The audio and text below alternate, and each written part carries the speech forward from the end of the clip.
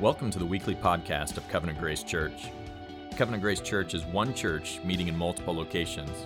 This message was recorded at our Menifee campus. Father, as I was talking to you out back, apart from you, I can do nothing. Apart from you, we can do nothing, Lord. We pray that your Spirit would come here in a way that is profound, that's life-changing, that speaks to our hearts, Lord. We're here to meet with you. We're here to hear a word from our Father, and so we pray, Lord, that you would come and do that this morning. As I've said many times before, we don't need to hear the opinions of a man or the thoughts of a man, Lord. We need to hear from you, and so we pray that you would do that supernatural work that you do every week here. We pray you do it again, and we pray, Lord, that you would stir up in us joy in your Son, so that we could go out there and we could serve the people and love the people that you have in our lives, whether it's family members, it's husbands, wives, kids, whether it's extended family, whether it's in our workplaces or our neighbors, Lord. We need to be fueled with joy in Christ to do that. And we pray that you do that this morning. We pray in Jesus' name. Amen. So let me give you a little bit of historical context of where we're at here in Acts, this passage that Melissa read. I want to just give you a little bit of historical context. The year that this happened is 33 AD. So we know what year it was. Jesus was crucified on a Friday, April 3rd, 33 AD. He was raised 3 days later on Sunday morning, and then he remained on earth for 40 days. And so he remained on earth as a risen, whole human being for 40 days, showing himself to be fine to his disciples and to others. And then he ascended into heaven, took his body with him, ascended into heaven. 10 days later, you have Pentecost. So this is only 50 days after the resurrection that this all occurred. And the disciples were told to wait in Jerusalem for the Holy Spirit. And what's really cool is they did it. You know, they listened, they stayed in Jerusalem. And there they were, 120 of them in the upper room in Jerusalem, waiting for whatever this helper was that was going to come. And then if you take a look at Acts 2, verse 1, the Holy Spirit arrives, and it says, when the day of Pentecost arrived, they were all together in one place, and suddenly there came from heaven a sound like a mighty rushing wind, and it filled the entire house where they were sitting. And divided tongues as of fire appeared to them, and rested on each one of them, and they got filled with the Holy Spirit and began to speak in other tongues or other languages, as the Spirit gave them utterance. Now there were dwelling in Jerusalem Jews, devout men from every nation, and at the sound of the multitude, as they came together, and they were bewildered because each one of them heard them speaking his own language. So God does this thing where there's people, Jews from all over the place, have different languages, and as Peter's preaching, they're hearing it in their own language. And Peter preaches the gospel to them, the good news of Jesus. And he preaches to them especially about the resurrection of Jesus. And one thing we don't realize, guys, is that during this sermon, this resurrection that he's talking about, it happened 7 weeks earlier in that city. It wasn't ancient history to them. This is 7 weeks later that he's saying, Jesus was raised from the dead, as you yourselves know. Like, this is something that they can know for certain. And then he shares the good news that Jesus had died for their sins and was offering them forgiveness. So in verse 38, it says, repent, Peter said, and be baptized, each one of you, in the name of Jesus Christ for the forgiveness of your sins, and you will receive the gift of the Holy Spirit. For this promise is for you and for your children, I love this part, and for all who are afar off, everyone whom the Lord calls to himself. And with many other words he bore witness and continued to exhort them, saying, save yourself from this crooked generation. And so what's the result? Look at verse 41. It says that 3,000 people were saved that day. 3,000 people came to trust in Jesus Christ. 3,000 people became disciples. So they went from 120 to 3,120. You know, I mean, it was a massive change. And then what happens? What happens next is that they form themselves into little communities called churches. Now, the Bible uses the word church. The Greek word is ecclesia. It never means a building, okay? It always means a people, okay? And whether it means Christians throughout all time and in all places, or whether it means a little group like we are right now gathered together, it means a gathering. The word ecclesia, or a church, means assembly or gathering. I was in Mongolia several years ago. I'm a veterinarian, so I was there doing some missions work as a veterinarian. And they were talking about Bible translation there. And when they went to translate the word ecclesia into their language, they had two choices. They had a word that meant gathering, assembly, or a Mongolian word that meant that, or they could pick the Mongolian word that meant temple building. Unfortunately, they picked temple building. So they made the same mistake that we make when we think of the word church, right? So it's just kind of an ongoing problem. The word, every time you see the word church, if you said gathering or assembly, it'd be so much better for us. It doesn't mean a building. And so they gathered weekly, and then they gathered other times too, which is surprising if you sit back and think about it. I mean, you guys might not be surprised about it right now, but let me just put it this way.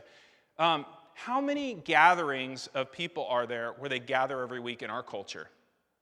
I'm not talking for workers' school or something you have to do, but like a club, a group that gathers weekly. Any of you guys are part of a group like that? Okay, it's one person, two people. Anybody else? Okay, so in a room this size, there's two people that gather weekly in a group. I don't know if you meant church. Okay, no, you don't mean church. Good. But gatherings in our day and age, weekly, are strange, okay? Whether it's for woodworking or you're a stamp collector, it's a gun club, or it's Dungeons and Dragons. Nothing strange about that. Or you're like a model airplane enthusiast. Like if you get together with a club, you probably do it like once a month. You don't do it every week. Our culture isn't like that. It used to be. People used to gather weekly for all those things. But they don't now. So why did these disciples form these communities right off the bat? And the reason is because that's the way God's made us. God has made us that way. God's made us in his image so that we come together in community when we're at our healthiest. Okay? God made us in our image, and God himself is a community of persons. You think of God as a trinity. He is a community of Father, Son, and Holy Spirit. One God, but three persons who have lived in a relationship of love and communication and friendship and joy from all eternity. There's a lot of times we think about God and we think about like, oh, before he made the world, like he must have been so lonely. He must have been so bored. So he had to make us to kind of fill out what he needed. God has no needs. He's a community of persons. Dallas Willard, who was the head of the philosophy department at USC at one time, he was asked, this is a department head, USC philosophy department, he was asked, what was God doing before creation? And this is how Dallas Willard responded. He was enjoying themselves. Isn't that cool? Like that's really bad grammar, but it's really good theology, right? He was enjoying themselves. God's created us in his image so that we flourish when we're in connection, in a relationship, in a community, not by ourselves. And so this morning, what we'll see is a snapshot of that community life that they had from the beginning there in Acts. And there's 4 practices that they devote themselves to. And it's really, what's beautiful about this is the simplicity. I don't know how much you guys have been involved in church in your life, but we can make it ridiculously complicated. Okay? The beauty of the simplicity of this passage is so nice. And also, it has amazing results. So we're going to look at that this morning. And though these are responsibilities of the church, there's 4 of them, you shouldn't see them as burdens. Okay? They aren't burdens. They're benefits to us. I mean, have you guys ever felt like the church is a burden? It's safe here, you can tell me. I won't take it personally. Have you ever felt like the church is a burden? I mean, sometimes, guys, we feel like there's a way we can feel in our relationship to church like this. Like, you're a lone juggler, okay? So you're a juggler, you're alone, you're juggling different things. So you juggle your work, you juggle your marriage, kids, friends, neighbors, exercise, sports activities, whatever, and you're juggling these things, right? And church is just one of those things you juggle. Right? It's one of the balls. It's one of the bowling pins. It's one of the chainsaws, perhaps, that you juggle, right? And so church is something that's external to you. It's something you go to. It's one of the balls you might just drop because you need to regain your sanity. Like, things are kind of insane. I need to drop something. I'll drop this one, right? We can think of ourselves as a juggler, and church is something we juggle, and we'll drop it to regain our sanity. But the New Testament, guys, talks about us not as lone jugglers, but as organs in a body. Right? It talks about us as organs, as parts of a body. So the church isn't something you are, it's not something you go to, right? Church is something you are, it's not something you go to. The church is something that you're a part of. You're an organ in a body, not something external to you, right? The church is something that you draw life from and draws life from you. I'll put it this way, we talk about organs and bodies. You're a kidney, okay? You just be a kidney today. You're a kidney. Best thing for a kidney, guys, the thing a kidney loves most, feels the most invigorated and alive, is when a kidney is in an abdomen, right? An abdomen, connected to a renal artery, and that renal artery is bringing in like a fresh supply of nice oxygen-rich blood, and that kidney's just happy, right? It's a happy kidney. And that oxygen-rich blood, right, comes from the heart and the lungs, and they give it to the kidney, and the kidney is refreshed by it. But what's really cool is that the heart and the lungs get refreshed by the kidney too, right? So as that blood comes out of the kidney and goes through into the heart and into the lungs, it's refreshing the heart and lungs as it's filtering out like the urea and uric acid and creatinine. You never heard that in a sermon, right? I just feel like those words need to be said. And as those are filtered out, that blood comes back and it's fresh, and the heart loves it, and the heart goes, okay, let's put some oxygen in this thing, and gives it back. That's what we're meant to be. We're meant to be organs in a body. That's what the church is, interdependent, giving life and refreshment to each other. So the church is not something that we need a break from, or we need to, drop for a while when life gets busy or demanding. It's a community that we need all the more, and we depend on all the more when life gets hard, and we need fresh strength and fresh energy. And so we're going to look at these 4 practices, and each of these 4 practices is a way that we give life to each other, that Christ gives life to each one of us through each other. And because I hear from people, quite a bit that I'm talking to in our community, and I'll just talk to them about church and stuff, and they'll say, I used to go and stuff, but I'm real busy, I'm real tired all the time, I need some time. And so I take Sunday morning, I need the rest. And I would just challenge them by asking them this: are you tired or are you weary? Those are different, okay? Tired is your body needs rest. So many need sleep, needs recreation, needs leisure, those kind of things, right? That's tired. Weary, guys, though, is a condition of the soul. And when the soul is weary, no amount of recreation or entertainment or sleep will fix it. I think we've all experienced that. I mean, I've been so weary and I thought, okay, I just need to relax and watch several movies in a row or something like that, and just like I'm going to get rested, and it doesn't rest me because I'm not really tired, I'm weary. Guys, we were created to worship God with our whole lives. So whether it's in your marriage or with your kids or anything at your work, you were made to worship God by loving and serving other people, anywhere you're at. And the fuel for Christians to do that is joy. The fuel to do that is joy in Christ. And if we're filled with joy in Christ, we aren't weary. That's what solves the problem of weariness. So I would just ask this question when you feel that way: are you tired, or maybe what we really are is weary? Maybe what we really are is just out of fuel to love the people around us. And if that's the real issue, guys, that we're empty in joy in Christ, then we need each other all the more. We need the church. We need these 4 channels of grace that he has in here to fuel each other. I love the way Paul talked about the church. So Paul was talking to the Corinthians, and he said this about his role in the church. He says, "Not that we lord it over your faith, but we are workers with you for your joy, for you stand firm in your faith." Isn't that cool? If we thought about that with each other, that each one of us, we're workers with you for your joy, that transforms things. I mean, think about in the Old Testament, there was the Sabbath time, and what Jesus said about the Sabbath. He said that the Sabbath was not made, that man was not made for the Sabbath. It's the same with the church. We weren't made to somehow drive some sort of machine. The church is something that's to fuel our joy so that we can worship Christ better. The Sabbath was made for man, not man for the Sabbath. And so if that's true, guys, we need to constantly assess what we do as we gather. Are we actually increasing each other's joy in Christ and helping each other? So you are not an organ. I mean, you are not a juggler, you're an organ. You're an organ in a body, you're not a juggler standing alone. And so let's look at the 4 practices that they fueled each other's joy with. And there are 4 of them. There's the word, fellowship, communion, and prayer. First, they devoted themselves to the apostles' teaching. You see that in verse 42. You might think, well, how can we do that now? We don't have apostles now. We don't have apostles now because apostles had very specific criteria. One of them is that they saw the resurrected Christ. We don't have a lot of people like that available now. So we don't have apostles, but how do we devote ourselves to the apostles' teaching? And the really cool thing, guys, is that we actually have the apostles' teaching written in here. Isn't that awesome?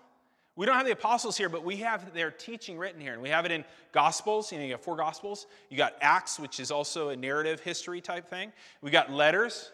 And then we've got at the end, we got the Apocalypse. We got the Revelation at the end of the book. And we have this amazing set of the apostles' teaching. And you might ask, well, why are these particular ones? These are the particular ones because these were actually written either by apostles or close associates of the apostles. We know they're the apostles' teachings because either apostles wrote them or close associates of the apostles. Which New Testament books were not written by apostles? Mark, okay, that surprised people, not an apostle. Who else? Luke was not an apostle. Who else? Yeah, Acts was written by Luke, so not an apostle. Yeah. Who else? Jude, not an apostle. And that James that we have is actually Jesus' brother, James. It's his little brother. So Jude and James were written by Jesus' little brothers. They get included very close to the apostles, I think. We include them. And then Mark was a close associate of Peter's. We see that in Acts, traveling with him, writing down Peter's recollections of what happened with Jesus. Luke, close associate of Paul, writing down all the things that Paul knew, and also close associate of the other apostles. And any book that's in the New Testament, guys, it had to be written in the first century because it had to be written in the first century so that it was an accurate representation of what the apostles taught, right? So we don't include books that were in the second and the third century because the apostles are dead and their close associates would be dead. Do you guys know how many books we have from the New Testament that claim to be written by apostles, but we have not included them in here? Do you know how many? 0. Isn't that awesome? All the Gospel of Thomas, Gospel of Judas, all those things were written in the second or third century. So it's actually very easy to know which ones should be in here, which is super handy. So amazingly, we have the apostles' teaching here, and they teach us how the Old Testament and the New Testament fit together to be one complete story of Jesus. And guys, these books still speak from God. They still speak. You guys know that when you read it alone. You know that God has spoken to you. How many times in here, in this room, as somebody has preached from these books, you have felt God like he's gunning for you? Like he knew what you've been doing this week, because of course he does. And like he's gunning for your heart, because of course he is, right? He still speaks through these things, through these letters. And so what kind of devotion did those early believers have to the apostles' teaching? Some people say, well, in the early days, they didn't really have preaching like this. They just kind of discussed the text more like a Bible study. And it was both. They did some preaching. We see Paul preaching really long sermons. One of them in Acts 20, a guy dies, it was so long. In Acts 20, verse 7, it says, on the first day of the week, when we gathered and took and broke bread, Paul talked with them, intending to depart the next day. And then listen to how Luke describes it. And he prolonged his speech until midnight. And there were many lamps in the upper room where it was gathered. There was a young man named Eutychus he was sitting in a window, and he sank into a deep sleep because Paul went on, and he fell out and he dropped dead. And people were like, Paul, you really killed it tonight, But they actually, don't worry about him. They actually raised him from the dead and all that. You could do that when you had Paul around. But so they preached, and they also discussed the Bible too. And so there's preaching, and the preaching was interactive to where the believers would read what the scriptures say, and they would compare it to what Paul said. We see that in Acts 17. It says that the Bereans, that they received the word eagerly, but they also examined the scriptures daily to see if what Paul was saying was true. You guys should be doing the same thing. That's why, I'll mention, look at this verse, look at this passage, let's discuss it. If you see something here that doesn't seem to be what it says, let's talk about it, That's very biblical. Luke commended it. Being devoted to the word also is about discussion. So we get together, we discuss the word. We're going to do that this Sunday, even at lunch. If you guys can join us, we've got these little sheets here with questions. We're going to meet over in the kind of Rubio's Habit area and discuss some of this stuff. And then there was also offering of the word privately to each other, just words of encouragement, giving a psalm, giving a bit of scripture to each other. So we're to be devoted to the word. Second, we're to be devoted to fellowship. Verse 42, it says they were devoted to fellowship. This word fellowship has been super watered down. Fellowship potluck, you go to the movies and you hang out with your Christian friend, you're like, dude, that was awesome fellowship, And it's like a weird word that we even use, the Christian words, and non-Christians are like, why don't you just say you hung out? Why are you always using that word? The word is koinonia, and it can be translated fellowship, sharing, having things in common, participation. And it's not so much activities you do, it's a relationship you have with other Christians. In Luke 5, it talked about the fishing business that James and John and Peter had, and it said they had a koinonia, they had a partnership in business. And so it's a relationship where we actually share together the profits and losses of our lives together. And the context shows some of that. Look at verse 44 of chapter 2 of Acts. It says, "And they all believed, and they had all things in common, and they were selling their possessions and belongings and distributing the proceeds to all who had need. And day by day attending the temple together and breaking bread in their homes, and they received their food with glad and generous hearts, praising God and having favor with all the people. And the Lord added daily to their numbers those who were being saved." And so God infuses fresh grace into us as we devote ourselves to fellowship, to sharing. Part of that's sharing our presence.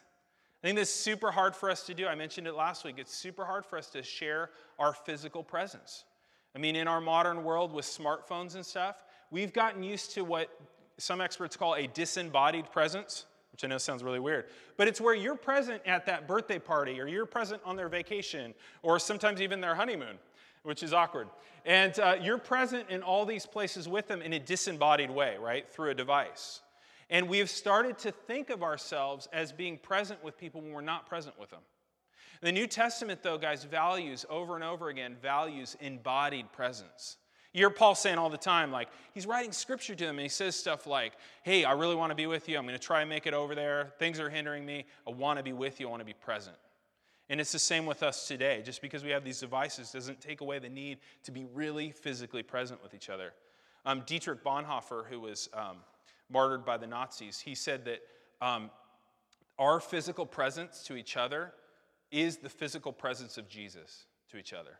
Like that, because we're indwelt by the Holy Spirit, when we're together, we become that physical presence of Jesus. When somebody's in a hospital bed and a believer comes to them and brings the word of God, you're being that physical presence of Jesus there. When you visit somebody that's in prison, you're that physical presence there. When you're coming to encourage a believer, you're their physical presence there.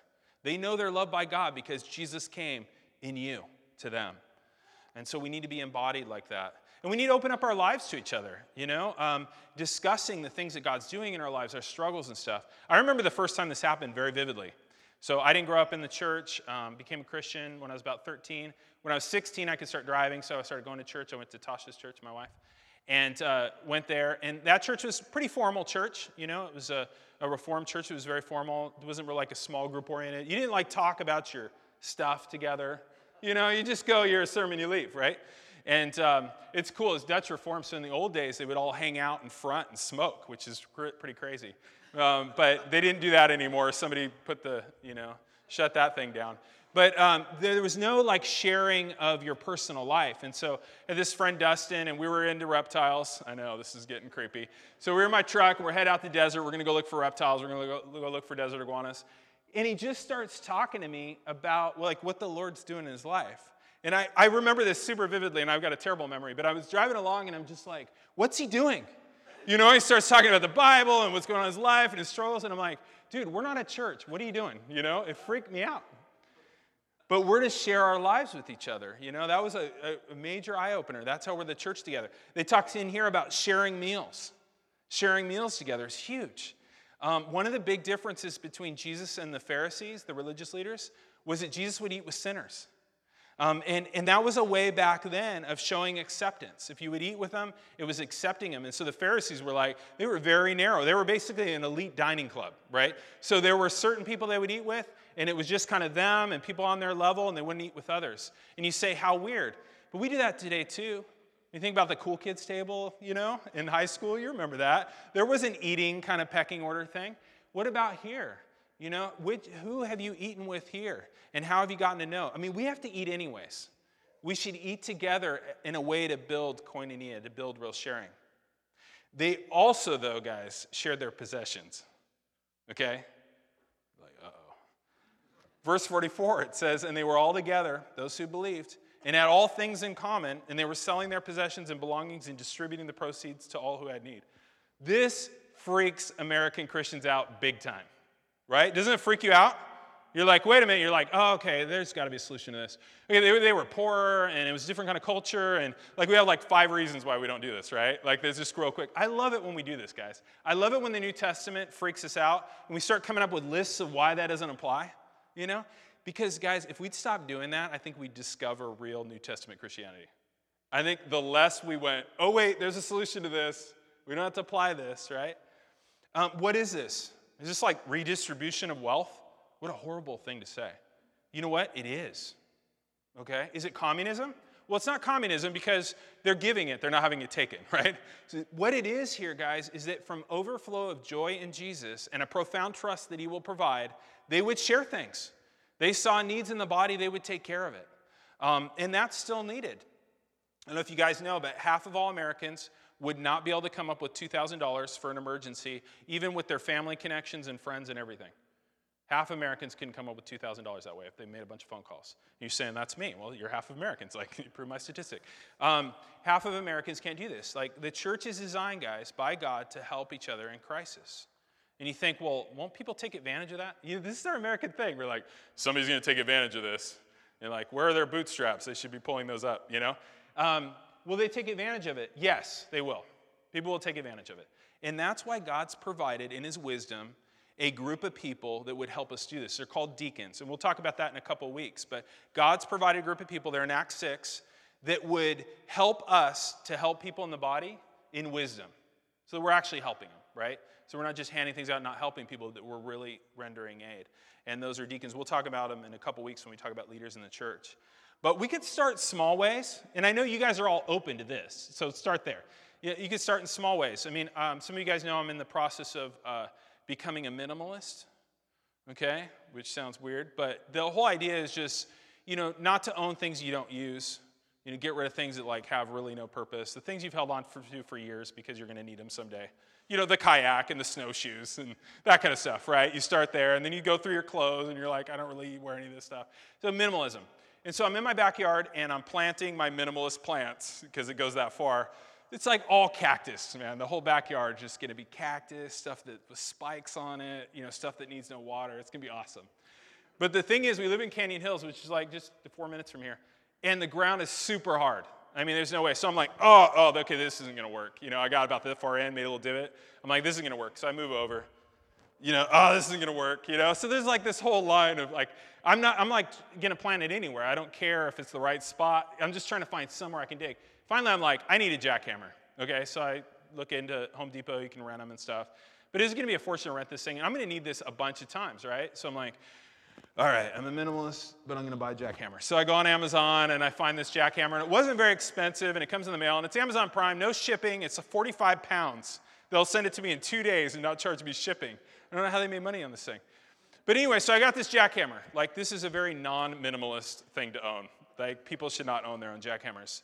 But you know what? There's no need for any of you guys to own a jackhammer now. Let me know, okay? Like, we could share this. And I'm sure you guys have stuff that you could be sharing. I mean, it starts with simple stuff like that. Like, you guys probably all live on exactly the same kind of dirt. Let me know. The jackhammer's available. But think about how we could share our lives more with meals and with our stuff, and by sharing our lives together to have real koinonia. Third, they devoted themselves to the breaking of bread. Look at verse 42. It says, but they devoted themselves to the breaking of bread. What is Luke talking about here? Is he talking about meals, or is he talking about communion? What's he talking about? It's hard to tell. He's probably talking about both, because they commonly did both together. So they would have a meal, and part of the meal they'd have communion. And we could do that too, by the way. We kind of do that now because we have communion, and we immediately got to go to lunch together. But we could close that gap if some of you guys wanted to somehow arrange this. We could do a meal here. It's a cafeteria is what they use this for, I think, right? So we could do a meal in here. We could take communion. We could do all that, which would be awesome. So let me know. But what is communion? Communion is a remembrance. We know that from Luke 22. It says that when the hour came, Jesus was reclined at table, and the apostles were with him. And he said to them, I have earnestly desired to eat this Passover with you before I suffer. For I tell you, I will not eat it again until it is fulfilled in the kingdom of God. And then Jesus took a cup, and after he had given thanks, he said, take this and divide it amongst yourselves. For I tell you, I will not drink of it, the fruit of the vine again until I do in the kingdom of God. And he took bread, and when he had given thanks, he broke it. He said, this is my body that's been given for you. Do this in remembrance of me. And then he took the cup and said, this cup is poured out for you, is the new covenant in my blood.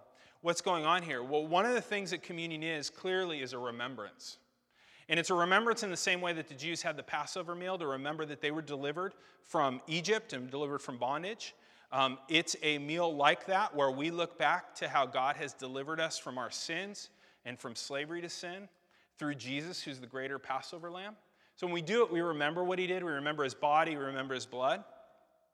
But I think it's more than that, okay? I think it's also there is a real presence here, too. When we take communion, there's a real presence of Jesus. And there's been a big debate for a very long time on this. How is Jesus present in communion? And there's a spectrum. On the one end, you've got Roman Catholic Church would teach that the bread and the cup become the actual body and blood of Jesus, so much that it is only right to worship the elements.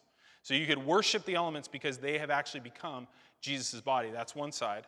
On the other side, you have like kind of the Baptist tradition and Zwingli, one of the reformers, which is that it's just a memorial.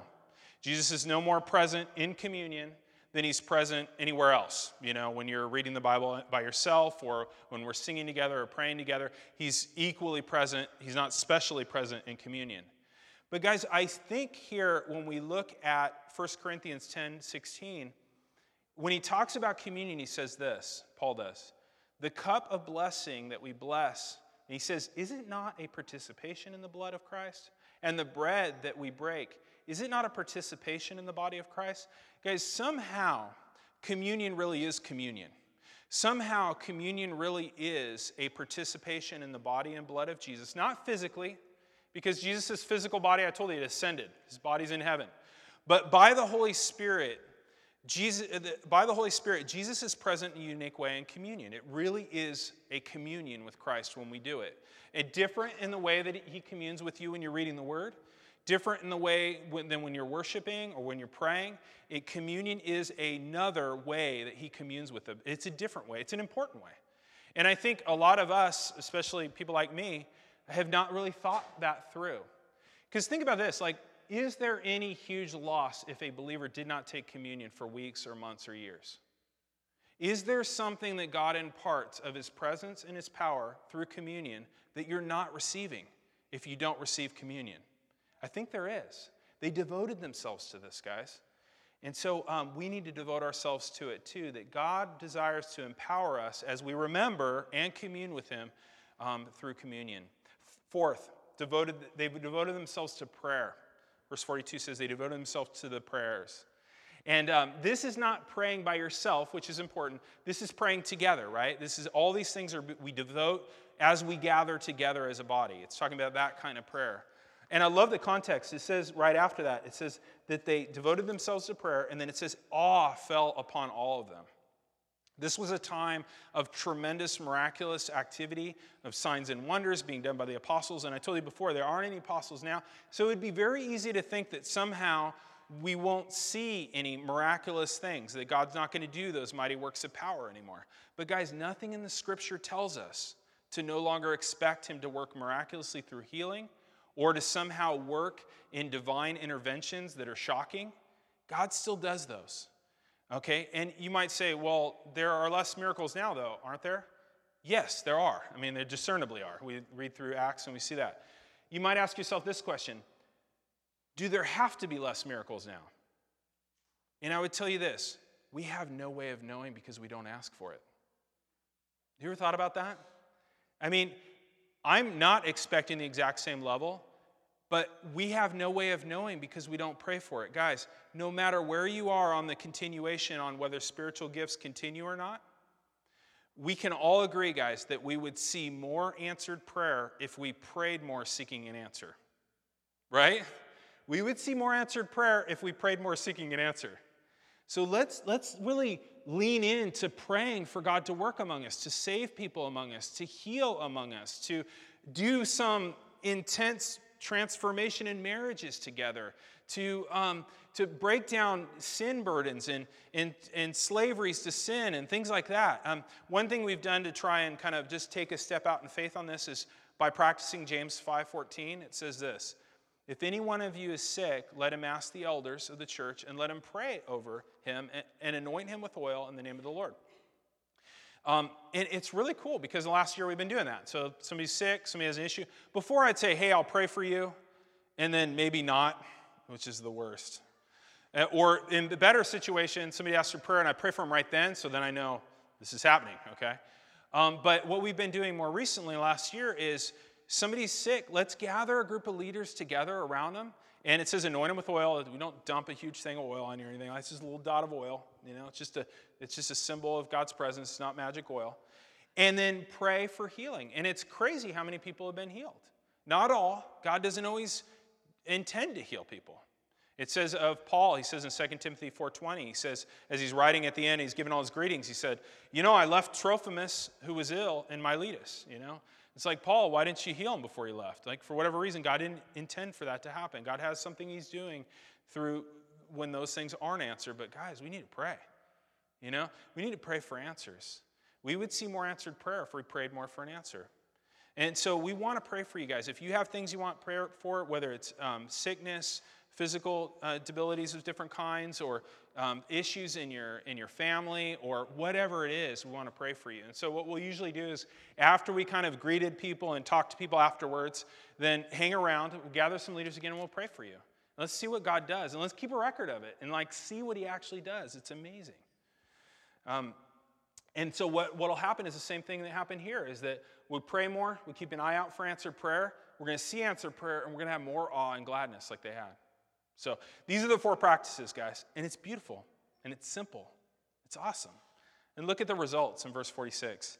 And day by day, attending the temple together and breaking bread in their homes, they received their food with glad and generous hearts, praising God and having favor with all the people. And the Lord was adding to their numbers day by day those who are being saved. Do you see the results? You got joy, right? You got glad hearts. You got generous hearts. You got praise to God. You got favor with all the people, at least for a while. The community liked them. A little bit later in chapter 6, things get really hairy. There was more drama. And it's not to say there wasn't drama in the church, okay? It's beautiful, it's simple, but there was drama about widows.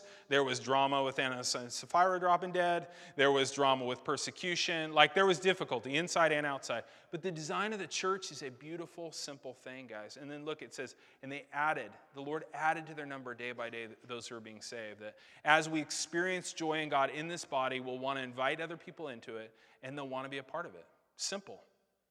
Let's not make it complicated and make each other miserable. Anybody ever been a part of a church where made it complicated and made each other miserable? Deviated from a very simple model because of, some bizarre ambition or power trip or whatever. It's just let's practice these 4 things together. That's God's plan for the church. That will stop us from doing the juggling and being organs together that are fueled by joy in Christ. And I want to end on one thing. And the one thing is this. The hardest thing about this, guys, the thing that is required for all these 4, that's the hardest thing for us to do, is give ourselves to each other. That's what it really comes down to. It really comes down that we would actually devote ourselves to each other in this room, and it's hard to do. Our hearts don't want it. Culturally, we're taught to be individualistic. We've got all kinds of strains and stuff like that. What will free us from our self-absorption? And it'll be this. We'll be devoted to one another when we see how devoted Jesus is to us. We'll give ourselves to each other when we see how Jesus gave himself for us. We'll be devoted to the Word, guys, when we see that the Word is really about Jesus, the Word, who became flesh. John says that Jesus is the words that become flesh, and that Jesus came because he saw how confused we were about God and what was really valuable. So he came and showed us what God's like. When you read about Jesus in the Gospels, that's what God's like. Don't have any view that that's kind of the softer side of God, or that's the more publicly presentable side of God, and that there's some other. Jesus is the embodiment of who God is. That's what God is like. He shows us what's really important when we see him. He's really important. Guys, we are right now in a process of losing everything. That's my happy thought for you guys today. And I realize it more and more the older I get, we are in a process of losing everything. Our health, our looks, our strength. You guys still look pretty good. But we are in a process of losing everything. And yet, guys, Jesus is everything.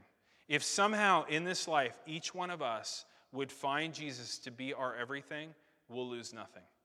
So let's devote ourselves to the Word together to see the treasures that we have in Christ. If we saw Christ more clearly, we'd be devoted to fellowship. In Jesus, God has shown us that he spared no expense to welcome us to his table, right? On the cross, we see God himself giving everything.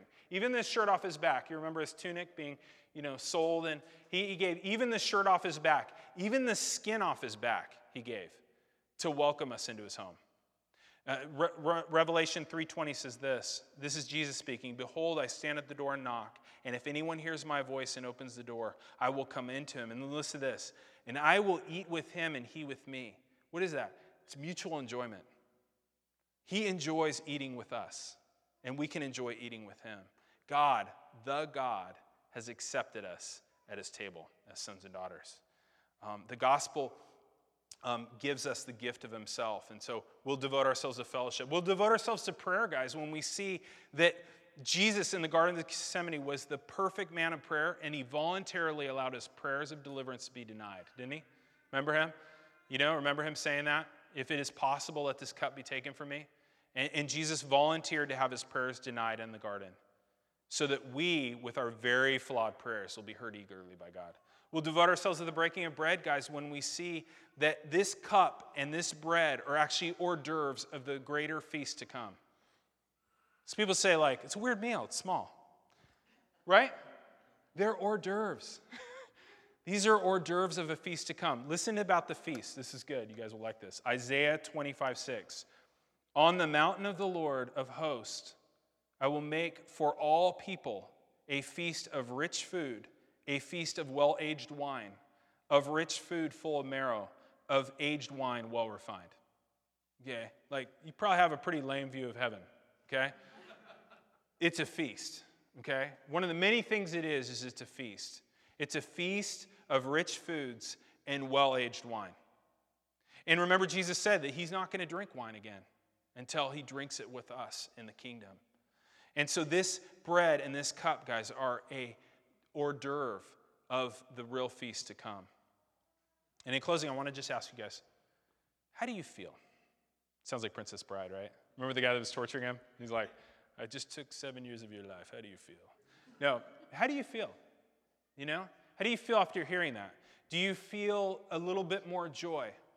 Do you feel a bit more peace?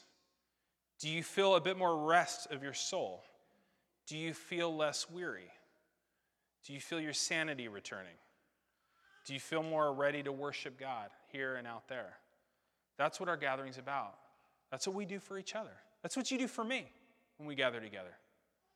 We're not lone jugglers, we're organs in a body. Let's be devoted to it. Let's pray.